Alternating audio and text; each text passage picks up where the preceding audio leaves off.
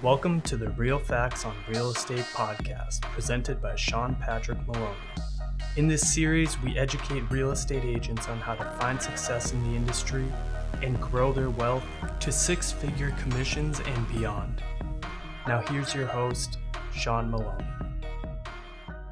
Welcome to episode 133, Being a Listing Agent.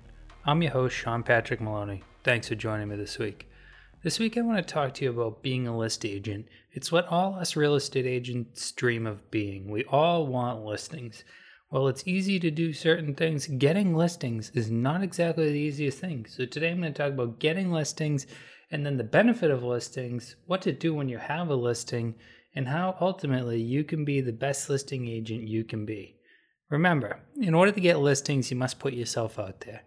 It's easy to buy buyer leads, but with listings, it takes relationships.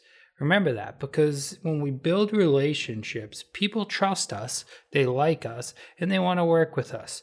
Buyers oftentimes just want in the property.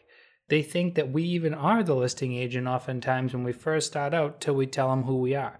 They think that we cost extra money and don't realize a lot of times when a property is listed on the MLS system that there's a cooperating compensation. They're totally unfamiliar with this category and they stay away from us in order to try to talk to the listing agent, which leads them right to a buyer's agent because they use an online portal. With listings, when people go to sell their homes, most often they decide to choose a listing agent based on a few different key things. One would be, whose sign do they see around the neighborhood the most often?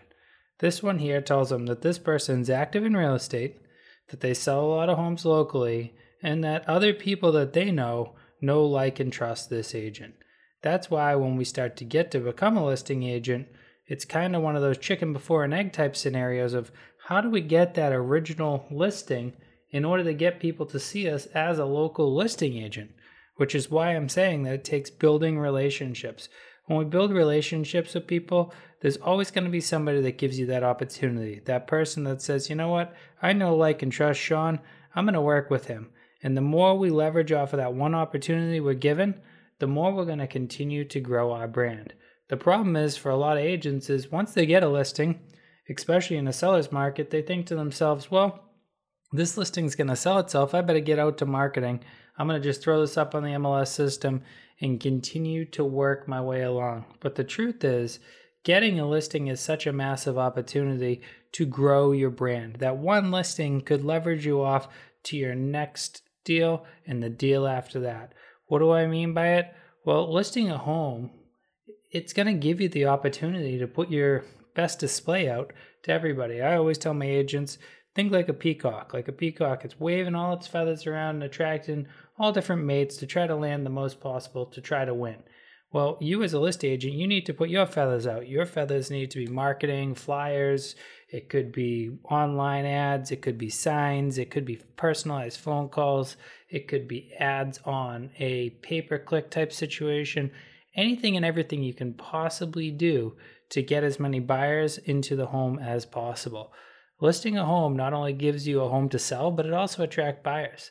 If you put 100% of your effort into your listings, your business will explode with growth. The thing to remember is not all people that walk into your open houses or schedule showings to your listings are going to be buyers. Oftentimes, sellers who are really not sure who to use yet or just a little bit gun shy of what to do will go to open houses, will schedule showings to see what are the local list agents doing for other properties, which means that not only are you on a job interview for other buyers, but you also could be in a job interview for other sellers. This means those agents who decide to skip over professional photography, who decide not to have video tours, who write subpar property descriptions, who don't use video, all the different things that we can do, they think I've made more money off this one listing because I saved $150 on the photography. I saved $150, $200 on the drone. I saved a couple $100 on the video, and I didn't pay any money to put it in a newspaper, and I sold the property rather quickly and got my commission. Well, the truth is twofold here. Number one, you didn't get your client the most money possible for the home, and you were a breach of contract because you didn't do your best efforts to marketing. because you didn't get the most money for the home, you didn't get the most commission out of that home. And a lot of times, just like we tell for sale by owners, hey, you shouldn't list by yourself.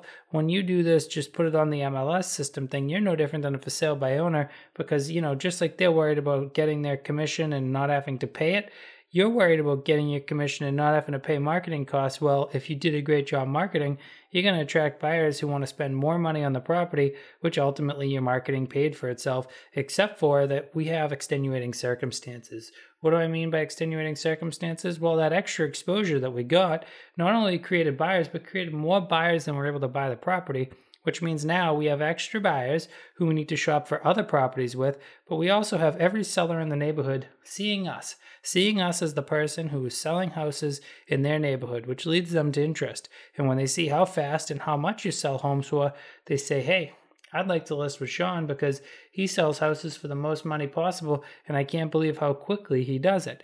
That means that a lot of their concerns are already alleviated in the idea of what if it doesn't sell, and what if I don't get the most money possible? If we can answer these by a conclusion, by having sold their neighbor's home for great money in a very brief period of time, they're going to be very attracted to us. So it's very important to remember that when you're out there, you're not just selling that property.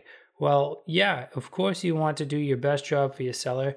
Yes, of course you're a fiduciary, so you want to get the most money. Of course you're going to do all these different things, but remembering that not only is it going to sell that home, but it's going to sell you as a product. We got to remember as real estate agents, what makes one person choose another over another. And the truth is, there's a lot of different things. Knowing, liking, trusting is one, but then also performance details is another.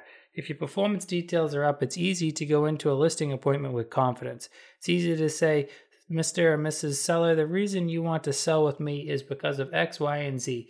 If you take a look at my statistics here, here's what I do for my clients. For many agents, they don't really have that or don't really want to talk about it because all they did was simply load it into the MLS system and sit back and wait for it to sell. We all know these agents because when we call them, we can't even get through to their phone.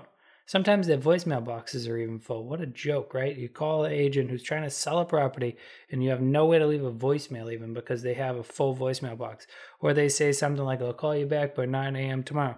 These people don't care. They're not there to sell the house for the most money possible. They're there to soak up the most percent of the commission net as possible. They look at the gross number and they think, wow, that was a great net because all I had to do was pay my MLS commissions. All I had to do was pay the realtor board. All I had to do was pay this. They don't look at, I had to buy marketing. So why would we buy marketing? Again, it's to attract everybody. It's to attract the most amount of people possible. And then remember, when selling a home, it's important that buyers with questions will not write offers. Make sure to put in as much information on your listings as possible. So these people that do this, sometimes they don't realize why they have so many showings and aren't getting an offer yet. It's because people have questions. By putting in great information, putting in drone photos, putting in floor plans, putting in video, putting in great photography, we have now given the person the opportunity to completely see the property in person, but also when they go home digitally, they can revisit the property. The floor plans tell them where the couch could go, where the different furniture can be dispersed throughout the home. The drone tells them where they are compared to the grocery store, how close to the ocean are they, all the different things like that. The video tour reaffirms to them that the bedroom has a bathroom off of it, that the kitchen is right next to the living room, that it has an open floor plan. Remember, buyers with questions won't write offers, but also sellers with questions won't list with you. What do I mean by that? Can you imagine looking at somebody's listing and seeing it in the day 2021, not having video, not having professional photography, not having floor plans? Why would you choose to list with that person?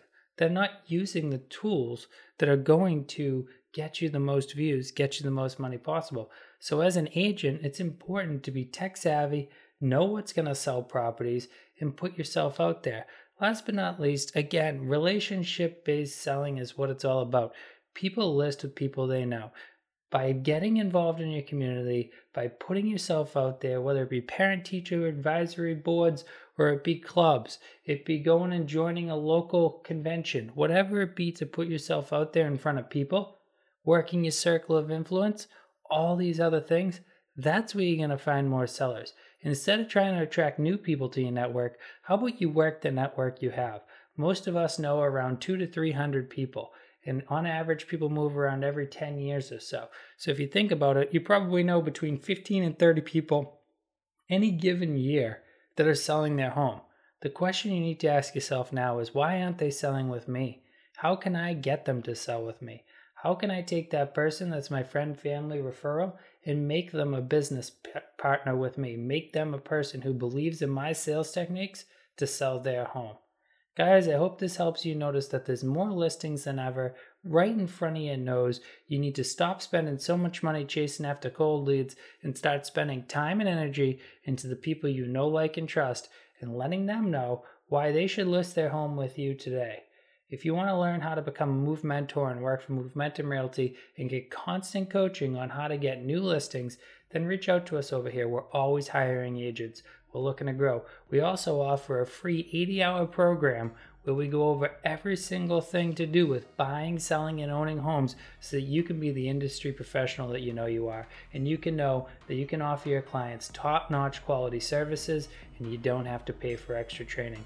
Thank you so much for listening today. Make sure to go over and check out our Facebook group, our blog, our weekly newsletter, as well as our website. All of it can be found on www.realfactsonrealestate.com. Thanks again and have a great week.